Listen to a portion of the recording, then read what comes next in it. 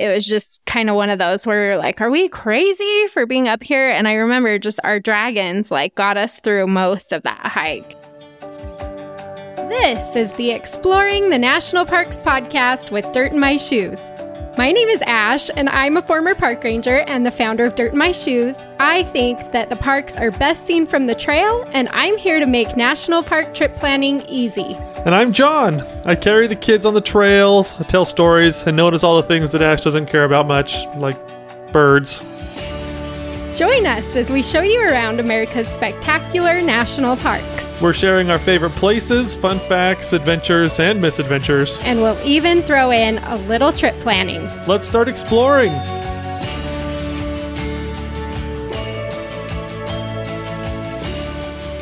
We've been hiking with kids for a lot of years.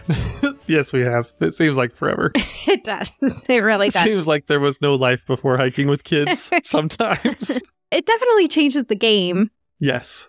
But definitely. I would say it's not all bad. You move at a slower pace, but I think you appreciate things a little bit more because they slow down and stop for everything.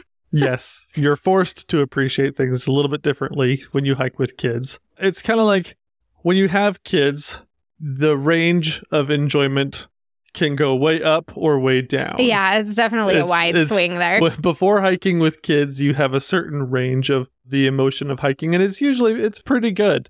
But once you put the kids in, the enjoyment factor can go higher or it can be even worse. And so the trick is to figure out strategies and systems to edge the arrow towards the way better side. Yeah. And I think we do a pretty good job of that. I'm pretty proud of our kids. They're good little hikers. So yeah. Today, we wanted to talk about some of our tips for hiking with kids. And what's fun about this episode is it is a request from Lizzie. Thanks, Lizzie. And we've been receiving some requests from people for episodes they want to see us do. So yes. If you have a particular topic you'd like us to talk about regarding like national parks and getting outside and especially family stuff, because we've been doing that, like we said, for a lot of years, then go to dirtinmyshoes.com/podcast. There's a form there that you can fill out, and we will try to address those requests and make new episodes for you. So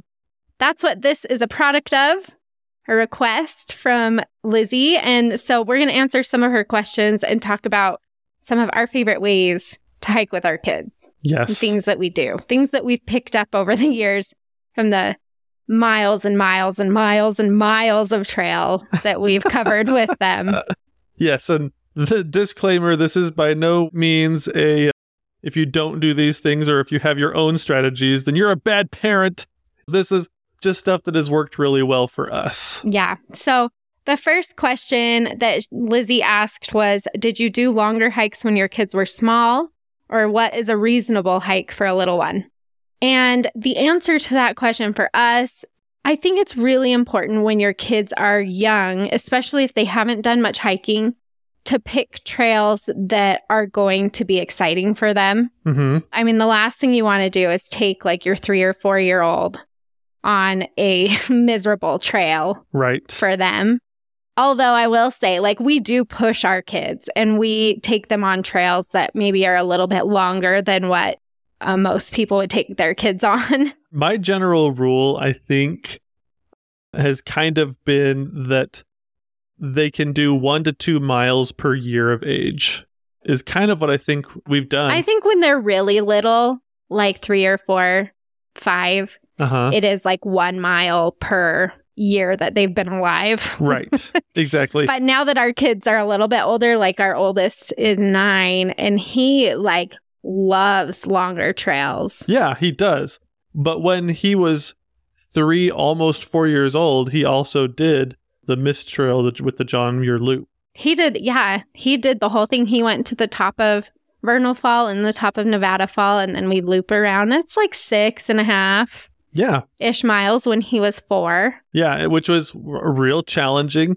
But I think he was also the only kid up there. He was. And he was were awesome, really surprised. But there were really challenging sections as a parent and as a kid. And there were times when I think in these types of situations, you just have to be prepared to carry them sometimes while pushing them to do as much as they can by themselves. Here's the thing about that trail. I specifically remember this because I was not feeling like I wanted to hike that day. Mm-hmm. And I was like, I'm just going to the top of Vernal Fall. That's it. I'm going to do the fun, like, misty part of the trail.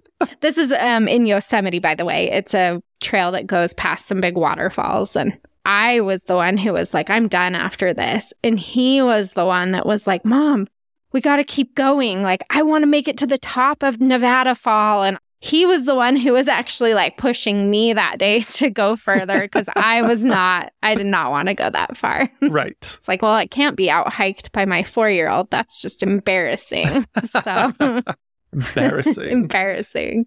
So yeah, but I think especially if you don't do a lot of hiking, it's okay to start with some shorter 1 to 2 mile trails. Yeah. Just to get your kids used to it. But they absolutely will surprise you with how far they can go.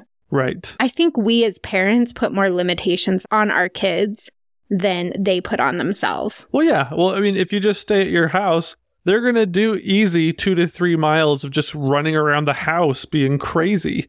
You can channel that energy a little bit. And gravity doesn't work as hard on their joints and on their muscles as it does for when you're an adult.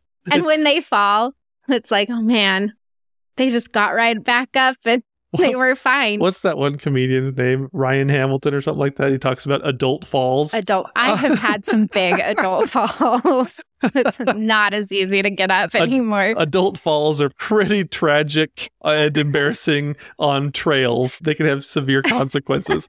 But kids, generally speaking, bounce back pretty quick. I'm a firm believer in the fact that if you don't start early, then you still have to start kind of small and then work your way up a little bit. But you'll be surprised how fast your own body, how fast their bodies, how fast as a family you can surprise yourself with doing trails that are longer than you thought you could do. Especially using our tips, because I think that the things that we've figured out over the years actually really do help our kids to hike further. Yeah, that's true. So, okay, here's the second question she asked. She said, how do you get them to sleep at night in a different setting?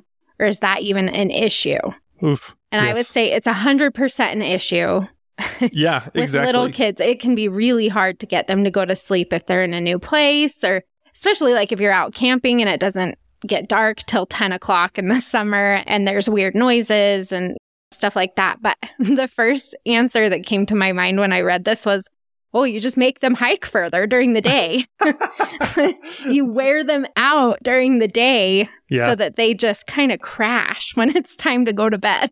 Yeah, and I think the result of that means that it can be harder as a parent during the day so that you can have a better night. Yeah. Basically. And so your kids, you're going to push them a little harder during the day, which means that they're going to fight back. They might be a little grumpy.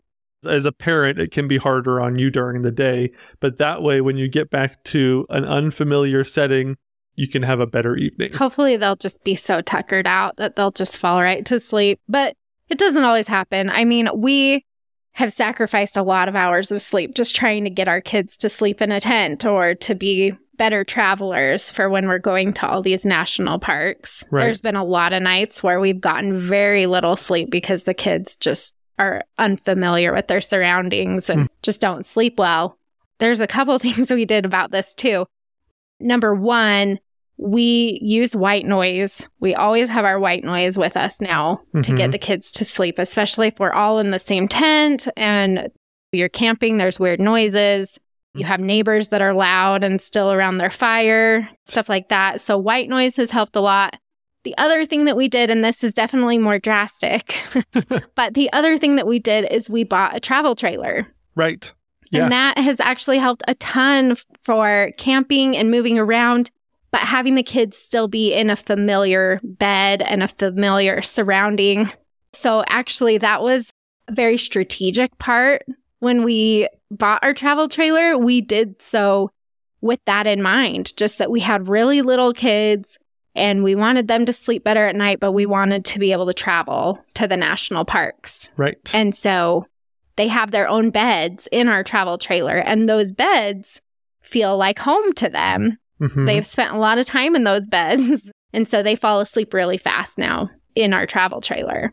And we've also figured out systems. So like when we're in a hotel room, both of the boys, we have a system for them so that it feels as familiar as possible.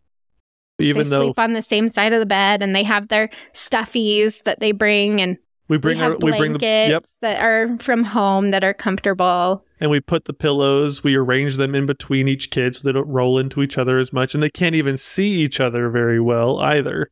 And so yeah, we do the pillow down the middle, pillow line. Yes. So that they don't fight. They're at that age where they just, Mom, he's on my side. Yes, exactly. And then Ash and I hide out in the bathroom sometimes until they fall asleep.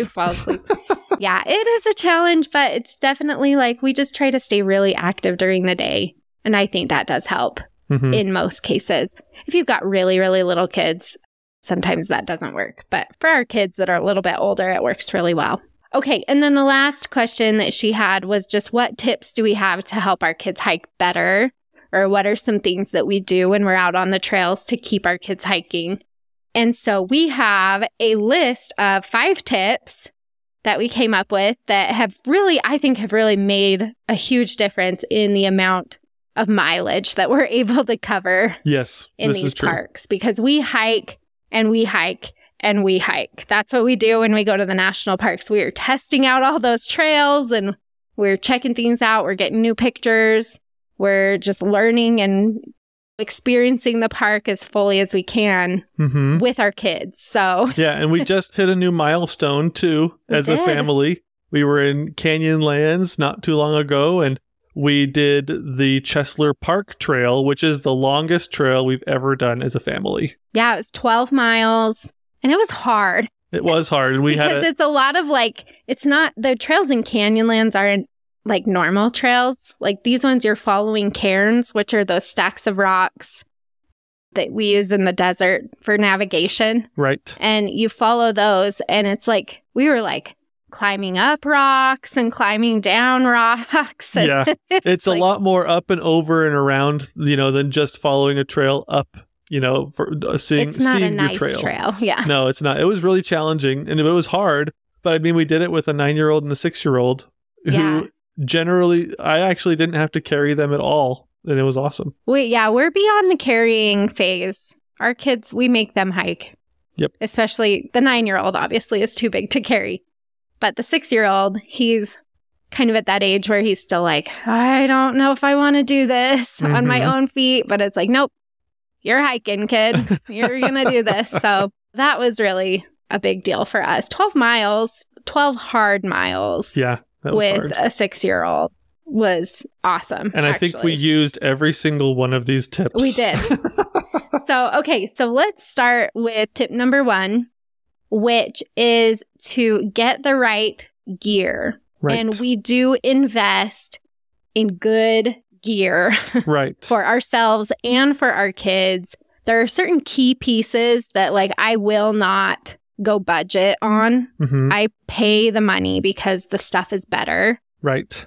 There's other things that you can just absolutely not spend very much money on. Right. But there are a few key pieces. And one of those things is the backpack. If you are going to be carrying a child, then you really do need a good child carrier. Right. And we've had a few over the years. We've gone through a few. Our favorite is the Deuter Kid Comfort. And we've also done the Osprey Poco Plus. That one, for me, I think for both of us, was just not as comfortable. Yeah. It dug into our hips. I need really big hip straps. Yeah. And so the Deuter was a really good one for that. And we'll link these in the show notes if you want to take a look. They're not cheap.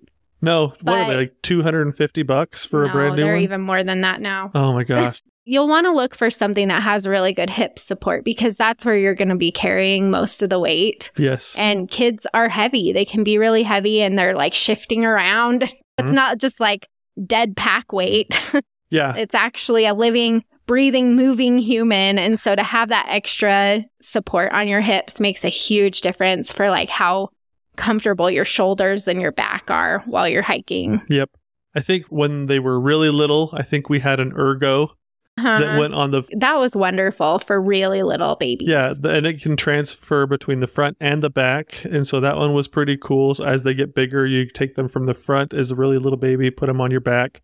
And then we had a Keltie, we had the Osprey, but I think you're right. The Deuter was the one that we really were excited about the most. But the kids are in their own... It's almost like they're in a rock climbing harness inside the backpack in the Deuter. Yeah. And so their weight didn't seem to shift as wildly either. Yeah. As they kind of kick around. Because some of them, their feet are contained inside the backpack. And so when they kick off your back, like their weight just flings you all over the place. It's like the Broncos riding the cowboy almost is what it feels like. It's kind of crazy. I don't know if that metaphor works. I don't know. I'm having a hard time seeing that. But yeah, like the child carrier makes a big difference. So look for something with really good support. Then you'll be much more comfortable. Both of you will be much more comfortable on the trail. The other thing that I really try not to skimp on when I'm buying gear is their shoes. I mean, I can't tell you how many times we have gone with a slightly cheaper shoe and then they're just complaining the whole time. Yeah. And so we buy them. I love these. They're Teva sandals for kids. And our kids, especially like this last summer, I don't think they wore closed-toed shoes the whole time. Like, I think they were in those sandals all summer long. They're so comfortable. You can get them wet. That's nice. If they step in a puddle or you're at a lake or something, you can get them wet, but then you can also hike in them. And our kids think they're more comfortable than any other shoe they have. So they loved those things. So those shoes are good. But if you're looking for some good hikers, like I really like the Merrell. They have kids Merrell shoes that we've had for a lot of years for both of our kids. We recently just got them some Salomon shoes, hiking shoes, and they love those. Those are really nice. So, but I mean, all of those are around 50, usually about 50 to 60, $50 to $75. Which can be kind of hard to swallow because you go to Walmart or something, you can get like a $12 pair of kids' shoes. They're going to grow out in 6 weeks anyways. Because they grow so fast. It really is kind of painful to pay that much for a pair of shoes.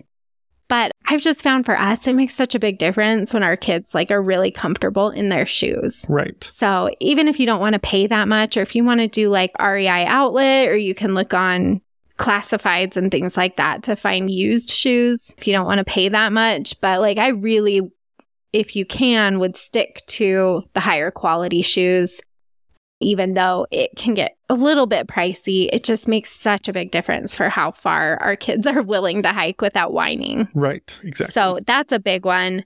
The other things that we like to have for them, moisture wicking clothes, but you can get those really cheap. Just get like a nice like polyester spandex mix of clothes, but you can get those anywhere. It doesn't have to be anything in particular. We always get them their own water bottles, and I like to get the ones that are insulated so the water stays cold.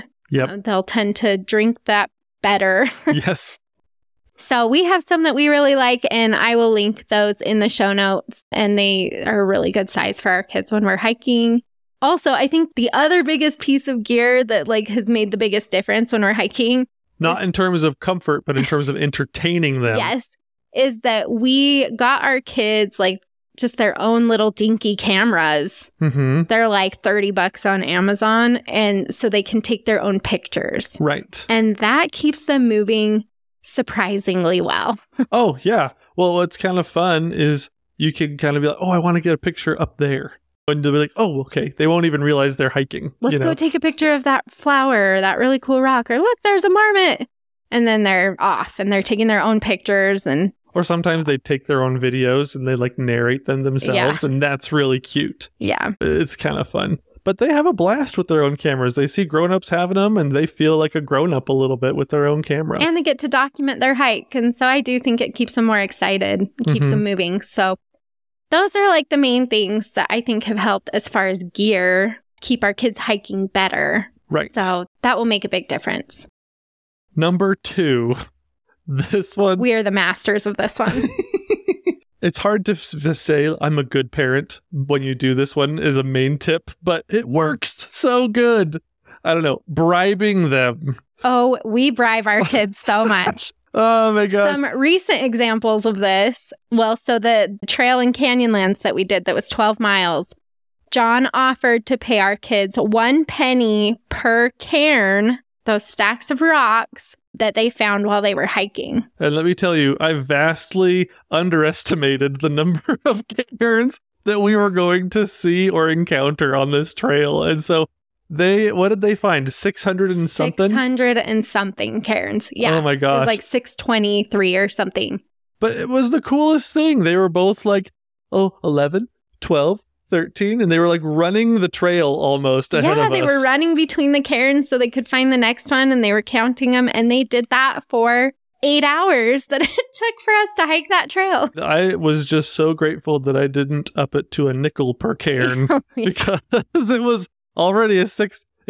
Could you imagine paying your kid $30? That's when I would get into like... We draw the line. Yes, exactly. Double digits? What? You kidding me? But no way.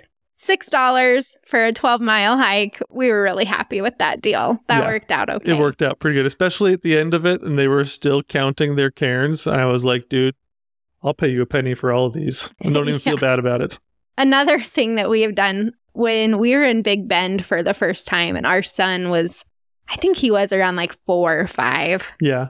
And we were going to hike the Lost Mine Trail, which it's a moderate trail. I mean, it's somewhat challenging, but it's like 5 to 6 miles. And he hadn't really done anything that long at that point. It must have been before we went to Yosemite. It was before Yosemite. It was a couple. So he was 4. He was 3. Oh, was he? Oh, okay. 3. Hey, that's even better than I thought. But yeah. So we went to the visitor center at Big Bend up in the Chisos Mountains, and he saw this stuffed animal deer that he just fell in love with. And it was like $15 or something. Right.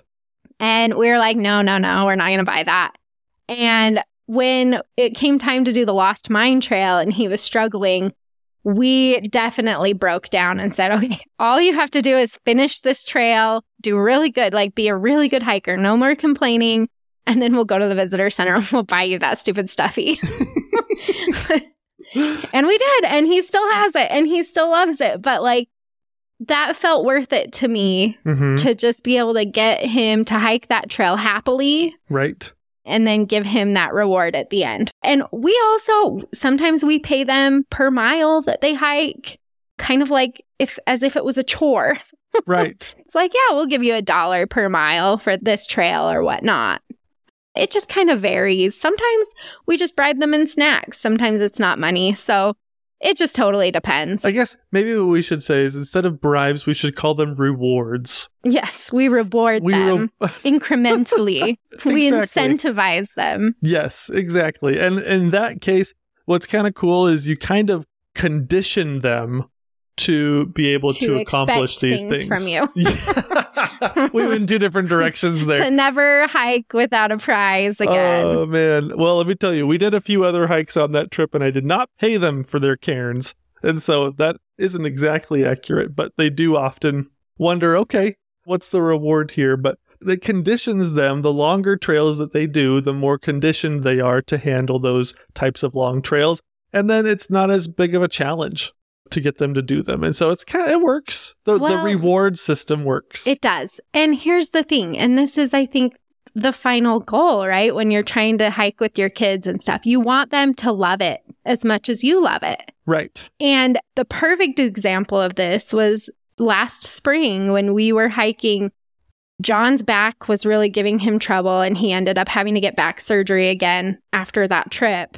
But during the trip that we took this past spring to the Southwest, our son actually was just like so devastated that we were only hiking short trails. Right. We were doing like a mile here, a mile there. And at one point towards the end of our trip, he like had a little breakdown because he asked us how long the trail was. And I said, it's like 0.8 miles round trip or something. And he was just like so devastated that it was another short hike. He wanted to do something longer. And then and there, like he made me promise that on our next trip, he would get to hike something that was at least 8 miles. And this is a 9-year-old. Right. Like he was like, Mom, it has to be at least 8 miles. And so a few months later, when we went to Rocky Mountain National Park, I ended up taking him on that 8-mile hike. Like, we picked one. I had him pick it out of the guidebook, and we went and we hiked 8 miles, just me and him. And he was just the happiest kid ever. And you didn't pay him for any of those miles. No, he wanted those miles. He was so excited to hike something that long and that epic in Rocky Mountain. Yeah. And so for me as a parent, I'm like, you know what? We've used maybe some bribery and stuff as he was growing up. But he has reached the point where he hikes because he wants to, which was the ultimate goal, right? Right. We wanted to have kids that enjoy hiking with us because that's what we like to do. So I call it a win. I think that the fact that my 9-year-old required an 8-mile hike this summer is a pretty big deal. Yes. So I was pretty proud about that. The ends justify the means. They do. Bribe them. It's fine. The third tip that we have, and the third thing that we like to do when we're hiking with our kids, is to tell stories and to let them, help them use their imagination. And John is the king of this. So you should talk about what you usually do. Man, it's hard to have an artist explain his art. Is it? I don't know exactly how this worked out, but ever since they were really little, I've held onto my kids' hands and we tell stories. Sometimes there's familiar characters that go between the different stories, but you just kind of make it. It's kind of, when I was a kid, my dad would put me to bed sometimes by sitting next to the bed and telling me a story right before I went to sleep.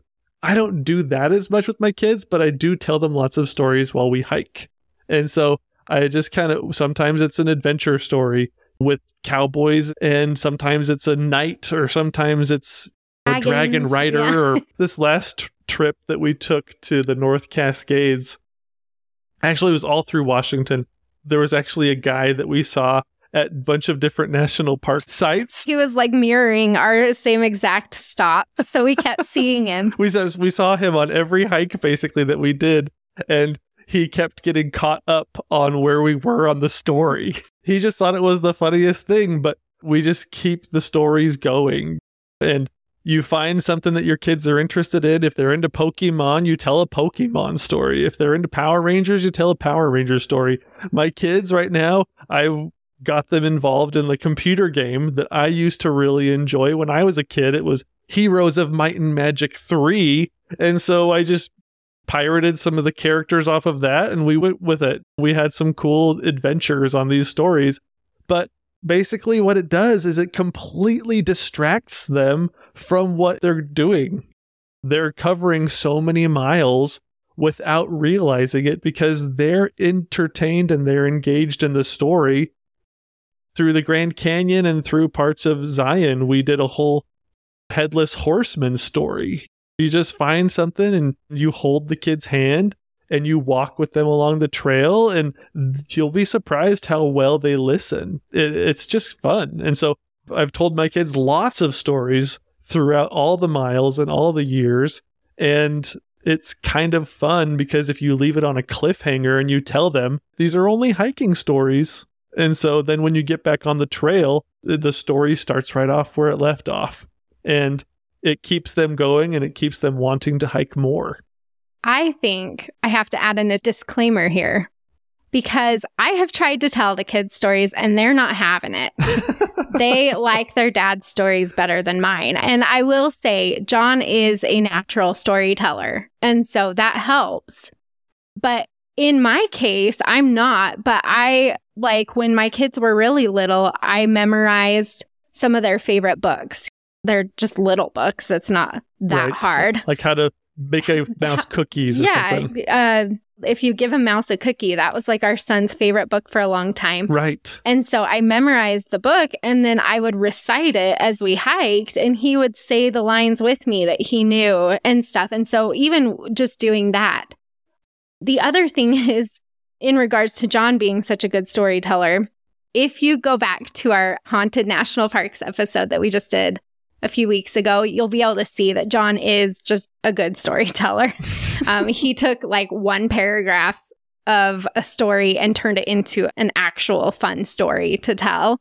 And so I'm trying to get him to record some of his stories and like put them in a podcast or something. So if anybody is interested in that and wants to join my team of like trying to convince him that that would be something that people would use, because you could download something like that to your phone before you got to the park and let your kids listen. Or you could do audiobooks or something like that. You know, like there's other options if you're not a natural storyteller. But I think that John should do something like that. So if you agree with me, go to dirtinmyshoes.com/podcast and tell me, fill out the form there and just tell me, yes, you would use that if he did it. All right. And then I'll tell all of your kids' stories as you hike along trails. No, that has got us through miles and miles of hiking, is just John telling fun stories that are in his brain, and the kids will engage with him and they'll come up with their own plot twists and stuff sometimes, or like certain ways they want the stories to go, but you can make it as interactive with them as you want. Right. You could just tell them the stories, or you can let them add their own different things into the story. But that's been a really effective strategy for us over the years. Right. So, okay. Tip number 4 is to play some trail games. Yes. And I think every family will come up with their own family version. Just like every house has their own house rules for different games, the same thing will happen on the trail. And so you'll have I Spy. Do I Spy a lot. Yeah, we do that one a lot. And my oldest son is the worst because he picks the most minute thing that's the hardest. You can never win because it's like a speck on a wall somewhere. Yeah, if you're I Spying while hiking, that can be a little bit challenging just because if you hike past it, then nobody will guess. Right. If you've already passed it. And so sometimes we'll do like, it's the first person to find something, like the first person to find an orange leaf, or the first person to find a caterpillar, right, or something like that. That can be fun because then that will keep them moving forward whilst also noticing the things around them. Right. So that's a fun one. Another game that we play that is totally made up is a game where we all have our own imaginary dragons. Small, they're shoulder-sized dragons. Yes. And we have to pick, all of ours are a different color. We have to pick what color they are. And then when our kids get really, really tired, like when they're just done, we'll pull out this game. It's kind of like the last resort. We know like our kids need a pick-me-up. So we'll say, okay, what food do you want your dragon to go and get you? And then we'll all think of like, oh, I could really go for like a donut and some chocolate milk right now. And we'll tell our dragons what we want them to go get them. And then we'll all send our dragons off to go get the food. Meanwhile, we keep hiking. Right. And then 5 minutes later or whatever, John will make a noise.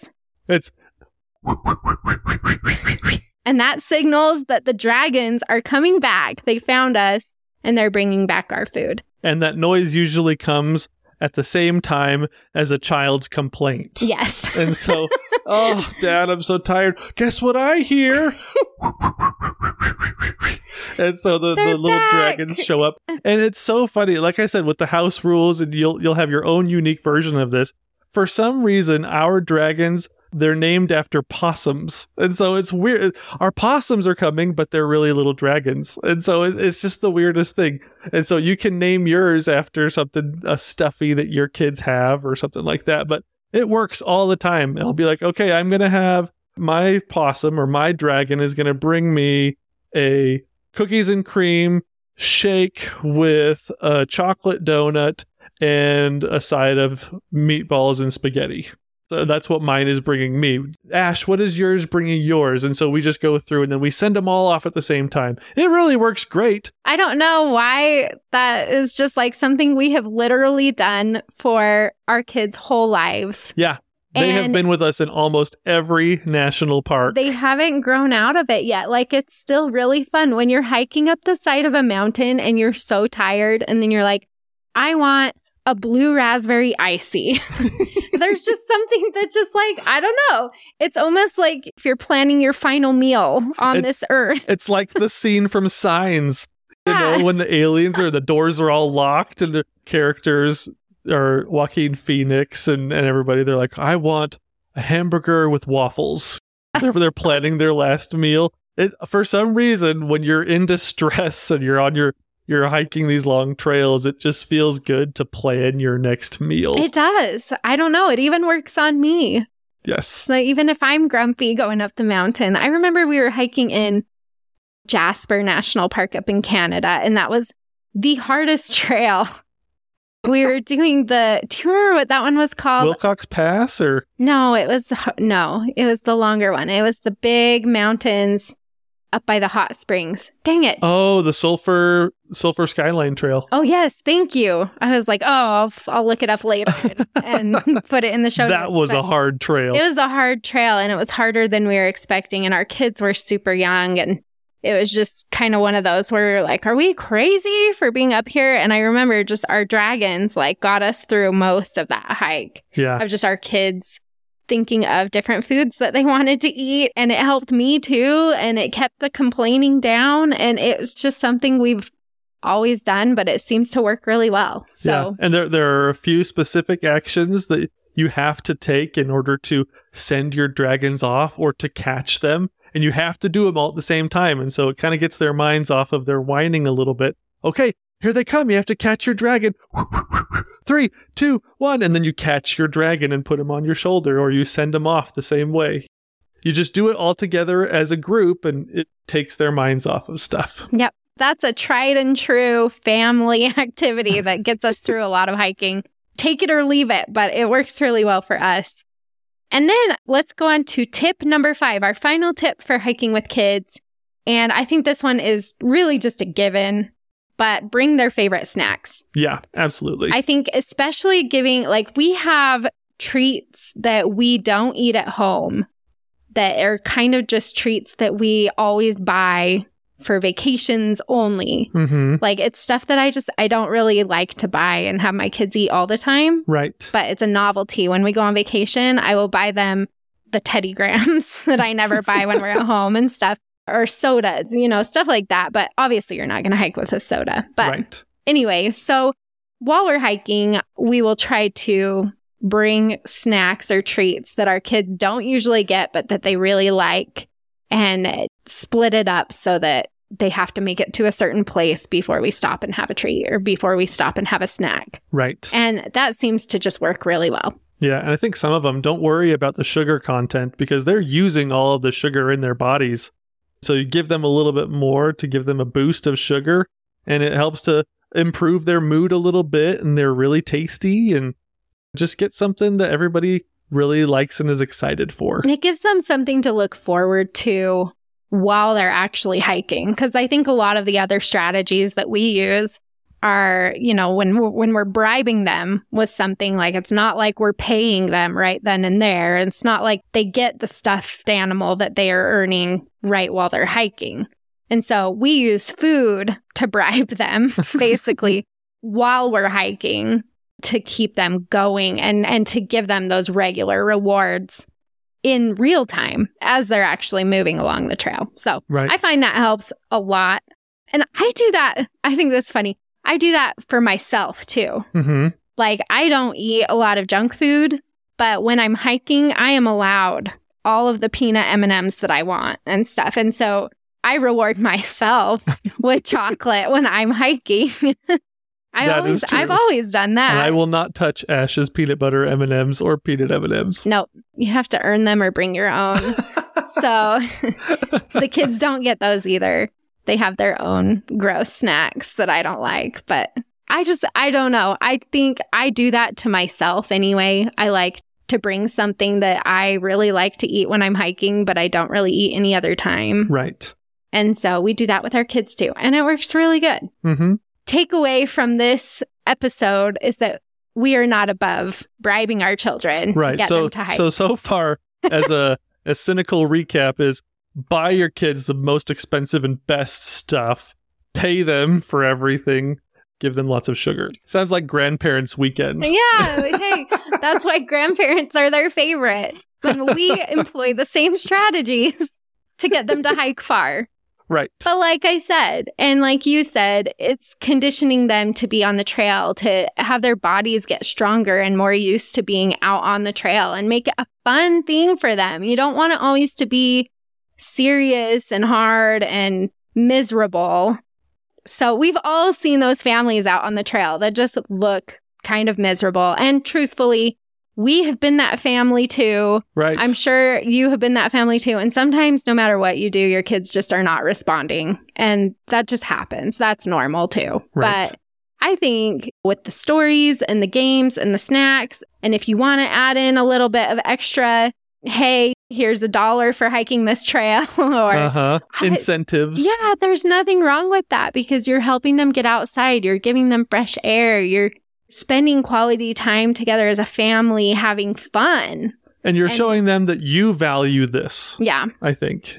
And they catch on to that as well. And so I think it all works together. Whatever gets you outside, honestly, is okay in my book. I agree. I think that we just need more time outside as families.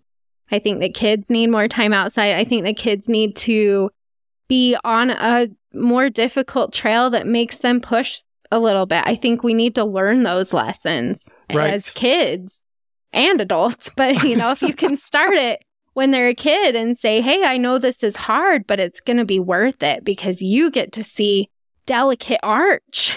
Right. Which is something that not everybody gets to see because they're not willing to put in the work or they can't. I think it's a good way to teach them to be hard workers and to push through a little bit of pain for a really cool reward and to get that fresh air and that outside time. So we just love seeing kids and families outside. It is so fun for me to just see families doing things together in the national parks. So I really, really hope that some things from this episode are helpful for you so that you can get your family outside and really instill in your children a love for being outside and being out in nature. Thanks for exploring the national parks with us. Please share, like, and subscribe. And if you need any help planning your own trip, click on over to dirtinmyshoes.com. See you next week. Same time, same place. And don't forget to get some dirt in your shoes.